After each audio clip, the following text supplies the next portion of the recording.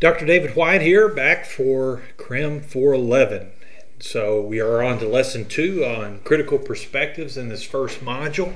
And so again, I hope you enjoy the format. I have found that some students love the podcast, gives them the opportunity to listen to the content on the go rather than sit down and read it or try to go through it yourself. Just easier to hit the podcast and sit back and listen to it or get other things done while you're listening in. Either way, I'm just happy that you're paying attention to the content. That's the purpose here, is just to make content as accessible and available to you as possible. So lesson 2 focuses on critical perspectives. And so before we dive fully into discussions of crime control policies, it's important to recognize that public policies are naturally framed by the will of the majority. You hopefully recall from earlier criminal justice classes differences between the consensus, conflict, and pluralist views of the development of the law. The consensus paradigm folks tend to look at the processes of lawmaking and law enforcement as developed through broad, inclusive, and fair public consensus, developed and administered through democratic processes. Conflict paradigm folks tend to look at society as being a battle between the haves and the have-nots. They basically view these processes as being manipulated by the ruling class for their own interest and at the expense of the have-nots. In the classical perspective of Karl Marx, the father of communism, this battle is between the bourgeoisie, that is the rich, and the proletariat, the workers, right? And so that is the classic conflict paradigm. Talk about that more in a moment. Pluralist paradigm folks concentrate on the fact that multiple competing interests in society are constantly working to protect their interests through the law, manipulating things in their favor. It's not simply a battle between the haves and the have-nots, and it is a complex battle of complex, powerful forces that create different alignments on different social issues. Regardless of which paradigm you personally subscribe to, this lesson is focusing on more critical views of how we develop the law and crime control policies. Even in the best governed countries such as ours, conforming public policy to the will of the majority naturally creates a process of exclusion, inclusion, and exclusion. It means there are winners and losers. If 51% of representatives vote to approve a new law, it becomes the law in the books. More often there are, of course, winners. There are those folks stuck in the middle, and there are those who are certainly losing. This process of lawmaking and law enforcement is clearly subject to social political forces, some of which can be very powerful. Powerful propaganda and marketing strategies by powerful individuals and entities, interest groups. They can steer the will of the majority in ways that may be contrary to more or less objective views of reality. It is important for us to recognize that crime is a socially constructed object. The social construction of reality is an entire theoretical framework that's rooted in symbolic interactionism, in that it believes that the social processes occur and emerge through dialogue, through symbolic interaction between individuals, such as the work of George Herbert Mead in the 1930s and also Berger and Luckman's work in the 1960s, which I cite specifically in the text here. In other words, society, though, gets to decide what is considered criminal, and they get to decide how we treat criminals. These views change over time. They shift with the will of the majority. In most cases, the object of criminal justice is to control both crime and criminals in ways that reinforce socially held values and norms, punish those who violate the norms, and minimize the offender's harm to society, their influence in society. Society's efforts to build crime control policies and public policies more generally emphasize certain normative ideals that are both prescriptive and proscriptive, right? P-R-E and P-R-O. And they're prescriptive in that they lay down the law, they make claim to the limits of the courses of action, and they are proscriptive in the fact that they punish and they condemn certain behaviors. In these contexts, crime control policies set forth certain moral boundaries that are intent on regulating behavior. These boundaries are embedded in our Judeo-Christian history, as well as in our affinity with ancient Greek thought, which likewise shaped the development of European ideals and ultimately the political philosophies in the United States. While the supposedly separate, or while we supposedly separate the church and state, moral entrepreneurs of the law remain quite open and clear. Though many people underestimate how much the state manages aspects of daily life once controlled more or less by the church, it's all the same important for us to acknowledge that. Issues such as education, social welfare, and so forth, once managed by the church, were over time replaced by state controls and programs. I say all that to say this: as public policies focus on developing solutions for problems, both real and perceived, and they tend to be harnessed in the will of the moral majority. Since public policies inherently have to have social support, it's important that it's difficult sometimes for those who speak out against them or who take critical views of what's being done or what is proposed and what is accepted as necessary or necessarily true. Critical perspectives, though, and critical theories and theorists, they try to do just that. Critical perspectives take that critical view. They're meant to be reflective in that they make no claims as to what or how we might make things better. They simply focus on what we are doing, right? Rather than on what could or should be done, they simply critique what is, right? And that's sort of the hallmark of a true critical theory. Classical critical theory was developed by a group known as the Frankfurt School, a group of German philosophers in the 20th century. Today, however, critical theories take many forms in criminal justice research. Their common theme, again, is that they are reflective and look at what we take for granted, what we overlook, and what we accept otherwise uncritically. As such, whether you tend to take a more critical view of criminal justice or you'd find yourself being a more consensus person, the value of critical theories is they make us take time to critically reflect on what is and to perhaps view what is from the perspective that is not our own, but from the position of the other, the one who is excluded or marginalized, the one who is pushed aside by the powerful will of the majority. So in this way, they offer us value. Critical theory is sometimes conflated with conflict theory, so just want to make sure that I make clear that separation. There's no short answer really to this other than to simply say no, right? But let me give a little bit of a breakdown here of conflict theory, and then we'll talk a little bit more about some of these critical perspectives.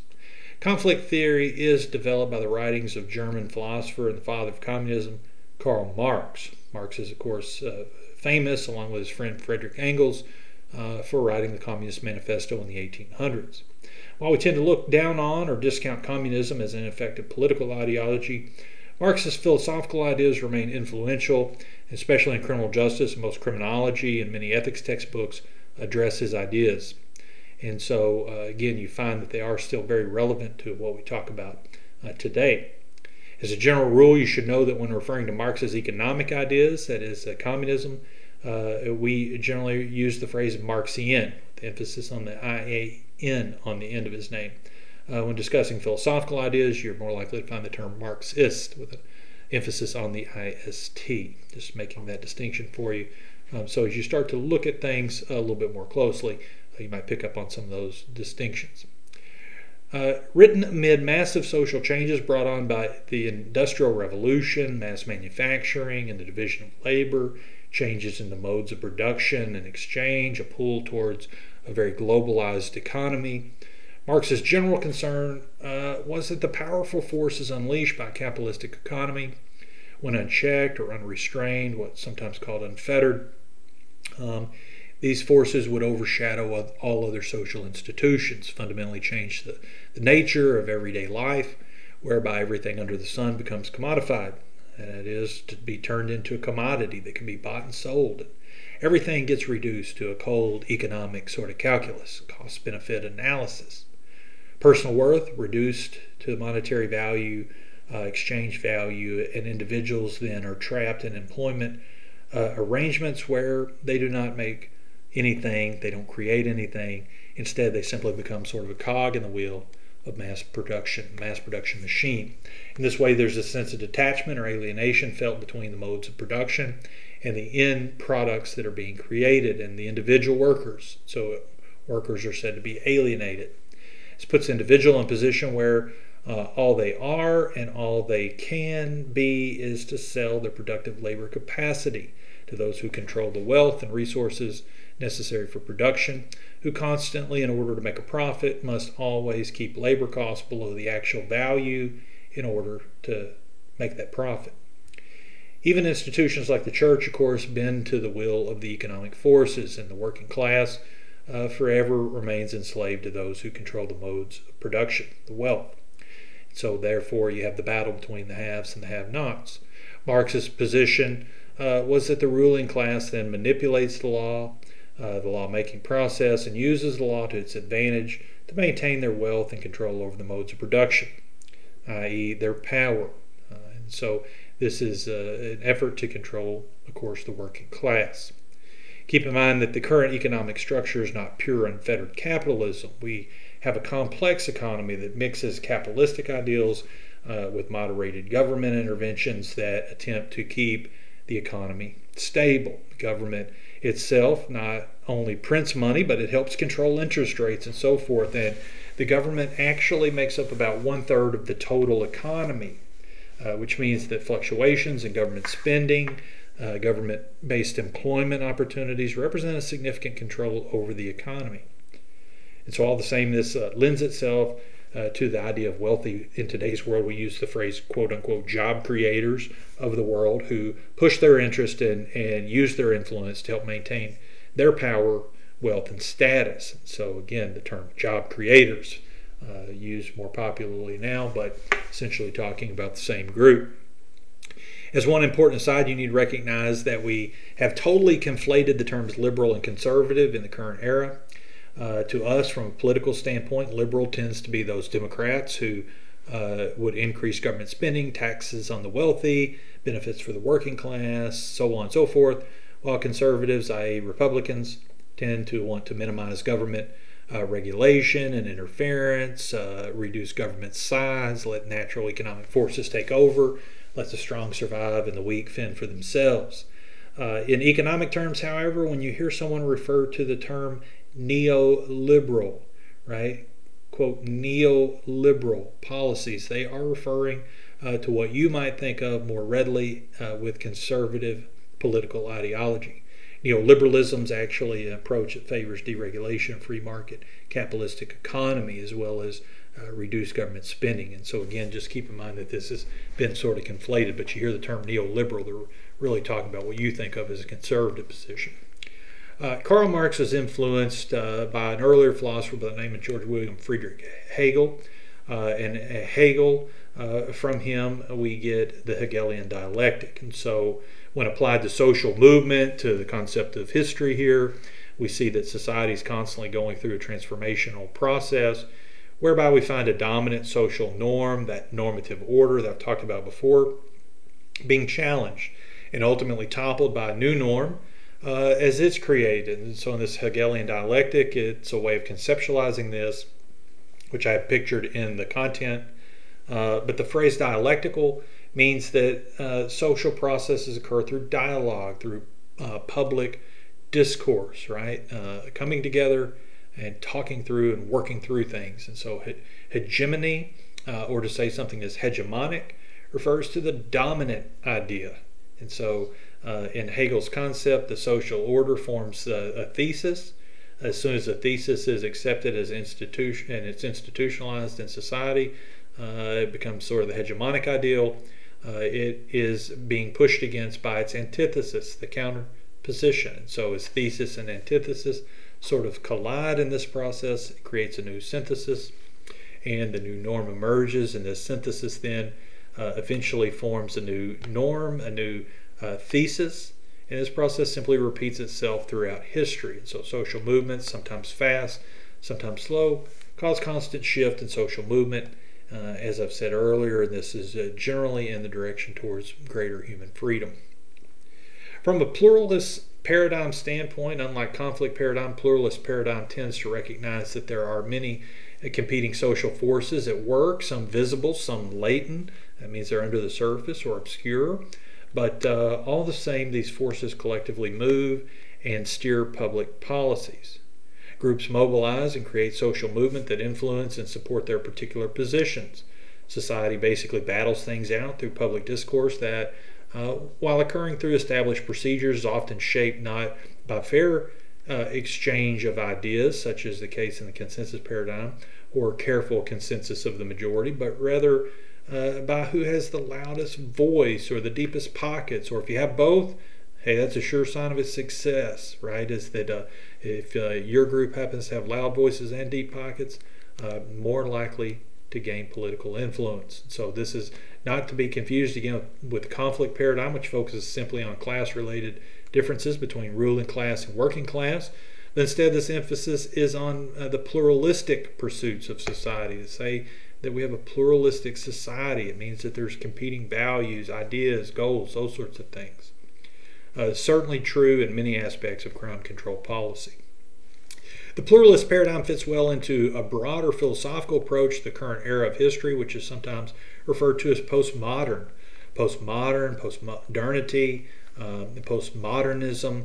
These are terms that are sometimes used interchangeably, sometimes in different distinct ways that describe different things, but generally they're used to describe the current social, philosophical mood of late 20th century thought on through art and culture, starting in an era around the end of World War II. So postmodernity is, of course, preceded by a period of time that we refer to as modernity.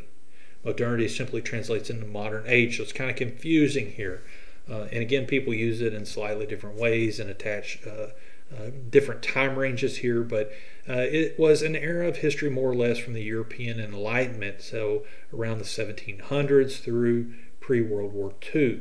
Enlightenment era, perhaps best captured by the philosopher Immanuel Kant from that era, who famously defined enlightenment as a freedom to think for oneself. So it's an era that's based on reason and rationality, and that is a part of why we see that utilitarian philosophy emerge in this time frame. It's also an era of increased knowledge of the world around us through natural sciences, through education, advances in science, and so forth. Harvard sociologist Daniel Bell in the 1970s documented the advances of new knowledge being created by looking at university libraries, and so demonstrating that university libraries essentially were growing and doubling their catalog of holdings every 16 years. He was pointing that out just to contextualize his statement, demonstrating that computers were inevitable, that we had to create systems of maintaining and cataloging our knowledge that didn't involve putting things just to print. But all the same, he shows that the amount of knowledge was causing libraries at the university level to have to double in size every 16 years. Advances in industry through Industrial Revolution, also important around this time frame, demonstrated several important advancements in technology and mechanization and so forth. And the capitalistic economy opens up opportunities and made the development of wealth possible. In many ways, modernity is shaped by the power of and belief in social institutions. It was a time of building, institutional building, and of strong sort of centralized narratives. I can't detail all of this social movement here, but I want to paint enough of a picture that you see that a postmodern era, which followed, became an era whereby we challenge authority, whereby we look to sort of tear down and reconstruct traditional institutions, where strong social narratives are broken and discursive, where we look to radically demonstrate our sense of freedom of beingness in the world. We question the ways in which others subjugate us or objectify us, and we exercise such domination over our sense of being that we sometimes see people radically redefining themselves in ways that make clear their power over their own existence, right? Their sense of being. That's a little b, being in the world. While we might think that an increased sense of awareness of ourselves in the world combined with an increased sense of freedom in defining ourselves would be liberating, and in many ways it is, One consequence of breaking strong social narratives and social norms is that it creates a sense of uncertainty. And so the famous critical criminologist Jacques Young, in 2007, in his book The Vertigo of Late Modernity, says it like this: that liquid modernity generates a situation of disembeddedness. Culture and norms become loosened from their moorings in time and place. Normative borders blur, shift, overlap, detach. And this precariousness is experienced on a personal level. The individual feels disembedded from the culture and institutions he or she finds themselves in. Self-realization, the notion of constructing one's own destiny and narrative, become a dominant ideal. There is overall a sense of detachment from the taken for granted social settings, and with it an awareness of the situation and choice and freedom. This process, he claims, generates an uncertainty in being and what it means to be in the world. What he calls a precariousness of being, a direct quote there from him, where, quote, the bases of identity are less substantial. Work, family, community, one's steadfast building blocks have become shaky and uncertain. He says disembeddedness, fluidity, and can create the possibility of seeing through the present institutional setup, of discarding old traditions of respect for authority which justify the status quo of wealth and social division. Yet it can paradoxically offer just the opposite: an acceptance of the world as it is, a mode of realism, and an essentialist notion of identity built around one's position of class, gender, ethnicity, place, and nation. Talking about the rise sort of identity-based politics. Ironically, Young illustrates that one of the consequences here is a strong but discursive focus on building one's sense of identity, which leads us again to identity politics, whereby someone's political views are very much tied to the sense of identity, to this group or to that group. Social psychologists will tell you that our sense of identity to particular groups bring with it a sense of loyalty to the in-group and a certain demonization to the out-group. The out-group's often constructed in sociological terms as, quote, the other. This process is very much alive in American politics today, where you see either you're with us, you're against us, or perhaps you're an ally. And so Young here claims that insecure citizens, beset by forces of globalization and change, seek to escape the vertigo of late modern world by reaching out for strong lines of identity and grasping at differences. This era was touched off in many ways by existential philosophers, starting early figures, Soren Kierkegaard, and then on to people like Friedrich Nietzsche, and ultimately to folks like Jean-Paul Sartre, Jacques Derrida, Albert Camus, and Michel Foucault. And so much of this comes from late 20th century French thought, where they look at philosophers like the rock stars. And I must admit, I'm personally completely enamored by the work of Michel Foucault, whose lectures and writings have been very influential in my academic development. From this postmodern perspective, philosophers question not just the basic philosophical point of what is the meaning of life, but they more generally question what constitutes life itself, our personal existence, and the forces that shape and constitute reality.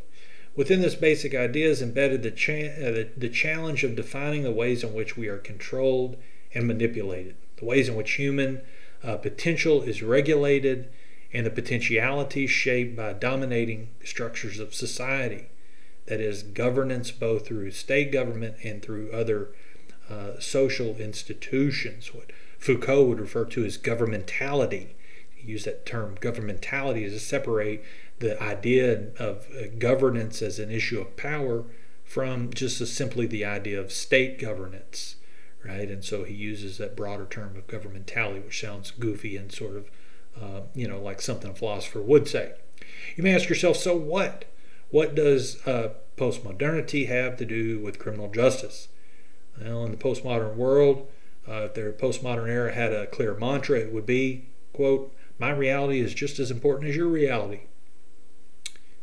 It's the belief that I am both free to construct and live out my reality, that my reality is just as real and just as valid as your reality, and no one can tell me how to live out my reality.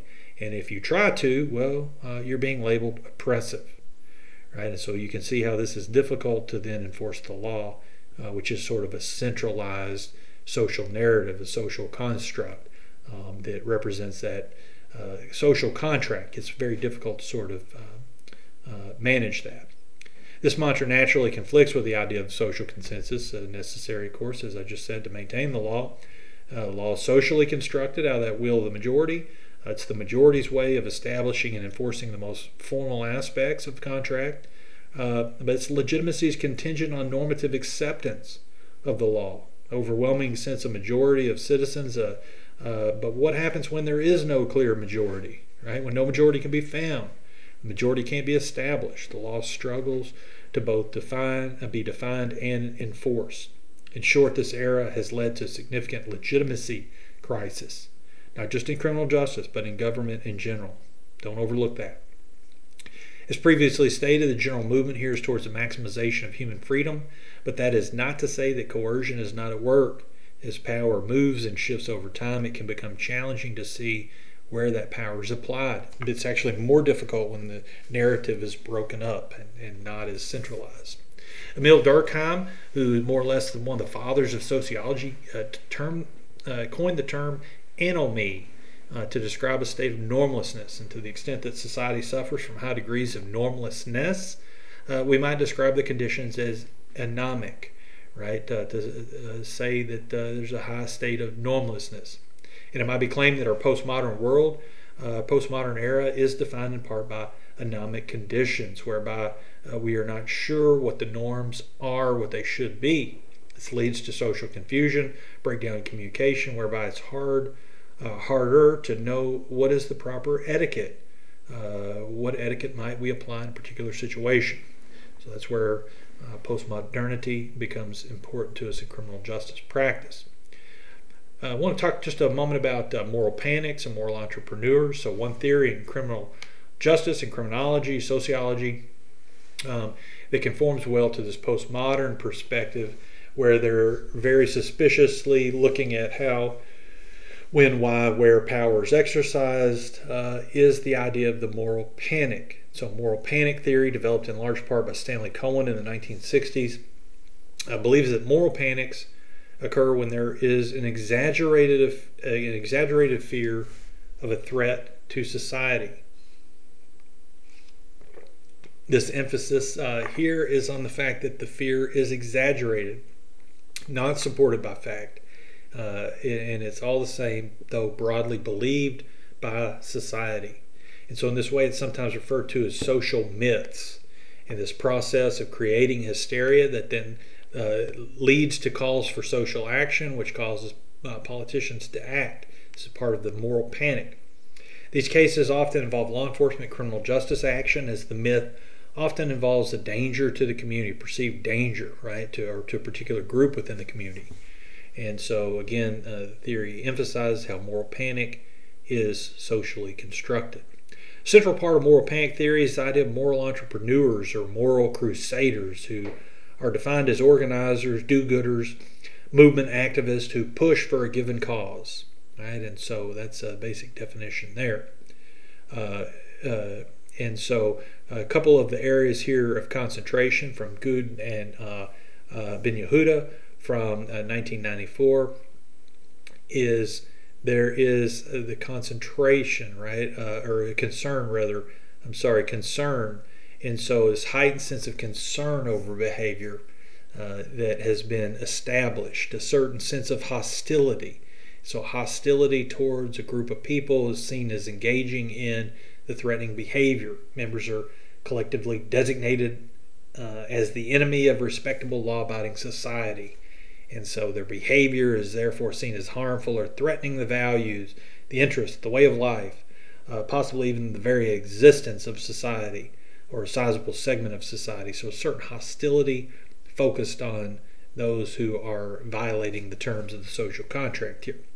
Consensus. So there must be a certain minimal measure of agreement in this narrative that develops among society as a whole or as designated segments of society, that the threat is real, that it's serious, that it's caused by the wrongdoers of the group, group members and their behavior. So it's fairly widespread, although the portion of the population who feels this way may not need to make up actually the majority. Disproportionality, and this is the key here, is disproportionality. The implicit assumption in the use of the term moral panic is that the concern is not it's not in proportion, right? That it's out of proportion to the nature of the threat. Okay, that it's greater than what it could be empirically supported. Again, I give the specific reference here. I'm directly quoting some of the material that I referenced earlier. For the full citations here, you can check out the written content. This disproportionality is the most important aspect, though, of the moral panic. The next part here is volatility. And so there is a sense of volatility with these in that they erupt suddenly sometimes, and then sometimes they disappear suddenly. And so as sudden as they appear, they disappear. And so you don't ever know with the moral panic. In addition to these basic characteristics of moral panic, there are three main models of how moral panics are orchestrated. There's the grassroots, there's the interest group, and there's the elite engineered. So with the grassroots moral panic, grassroots implies that in this model that starts with the general public. The fears of soccer moms around the world, other community members everywhere or anywhere, stir moral panic and hysteria, social media, wherever else, and develop a narrative that then becomes widespread, genuinely believed, but all the same disproportionate to the factual empirical realities of the concern. So these narratives are often very believable on face value, which makes them easy to sell when it comes to hysteria. The next moral panic is the interest group. And so in some cases, or perhaps most cases, interest groups create and exploit moral panic. And so interest group can pretty much be any sort of political interest group that might seek to stir up the hysteria in ways that push forward their agenda. This certainly includes moral entrepreneurs working for this or that reason. But we should question who are the interests behind this. Finally, the elite engineered. Some moral panics orchestrated by society's elites. And so this version argues that a small and powerful group or set of groups deliberately and consciously undertake a campaign to generate sustained fear, concern, or panic, typically intended to divert attention away from other real problems in society whose genuine solution would threaten or undermine the interest of the elite. So that's three different versions of the moral panic. Again, you can check out the full content on our course page. Moral panics are common, and this theory has been applied in a variety of contexts. It provides an excellent framework to consider, and in a vein of critical perspectives where suspicion is key, there are good reasons to recognize and be tuned into the idea of moral panics.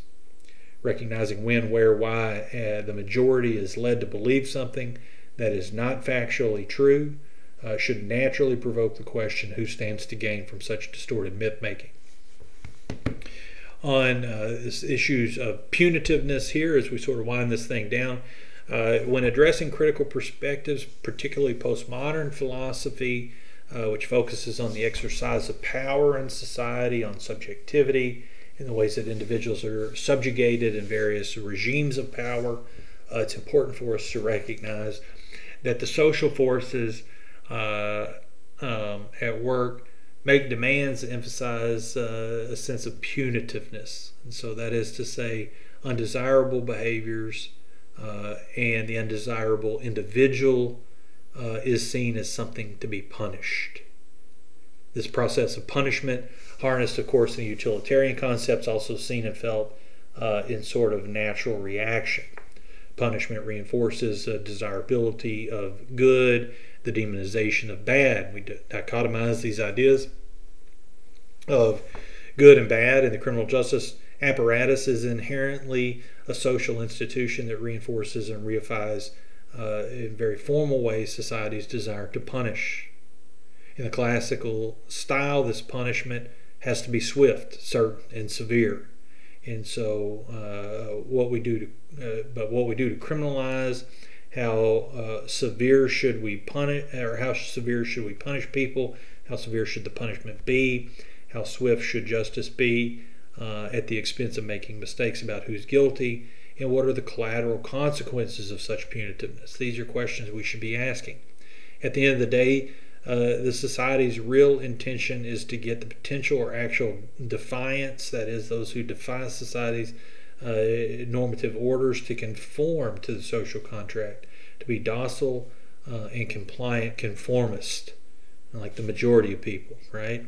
And so this goal in some ways conflicts with punishment, in that harsh punishment does not necessarily encourage someone to not reoffend. And strategies based on classical deterrence theory are not well supported by empirical evidence. This desire then to bring about conformity, to limit deviance, defiance, should bring us to consider not only punitive strategies, but it should emphasize the concept of restoration, whereby we emphasize the humanistic desire to draw the potential deviant, the non-conforming deviant, back into society's fold, to restore them to their full potential as conformists, and to get them to accept the normative legitimacy of social institutions, to get them to accept the legitimate goals of conformity. And this process leads to what we might contextualize as restorative justice. And restorative justice emphasizes the need to restore rather than to simply punish. And so this concept will be elaborated on, or I should say these concepts will be elaborated on, of course, in later modules. And you'll see discussions of restorative concepts in our policies as we progress this semester. If you're more inclined to define yourself as a consensus paradigm person, then you may find very little value in critical perspectives, but even the most idealistic individuals in today's society have a hard time denying that society's decisions are often all about the money. Economic interests often overshadow the humanistic pursuits of public policies. This cultural truism speaks to the power of economic forces at work in our social decision making. Additionally, it is fairly uncontroversial to acknowledge that society is easily manipulated by the power of good marketing. This is not only true when it comes to selling us the newest, best products that we may or may not need, but it also applies to selling us certain public policies that may or may not be in our best interest. Finally, it also seems fairly uncontroversial to acknowledge that in our society we see various forms of power that compete for political influence. They compete for power. In this game of power, there's often winners and losers. There are many people stuck in the middle, and while some voices are heard, others are excluded. As such, in criminal justice, we must especially be attuned to recognizing how political power moves, how it mobilizes action that affect our policies. We must resist buying into moral panics, aligning ourselves with this faction or that faction, or blindly accepting myths that may steer policies when we know that they are not supported by objective facts. As we progress this semester, you'll see how and why understanding these sort of critical perspectives, even if you disagree with them, often offer some valuable insight, will help make you a better consumer of information relative to crime control policies. Okay, that sums up Lesson 2. I hope you enjoy this format again and the content. As always, of course, if you have questions, please reach out to me. Until next time.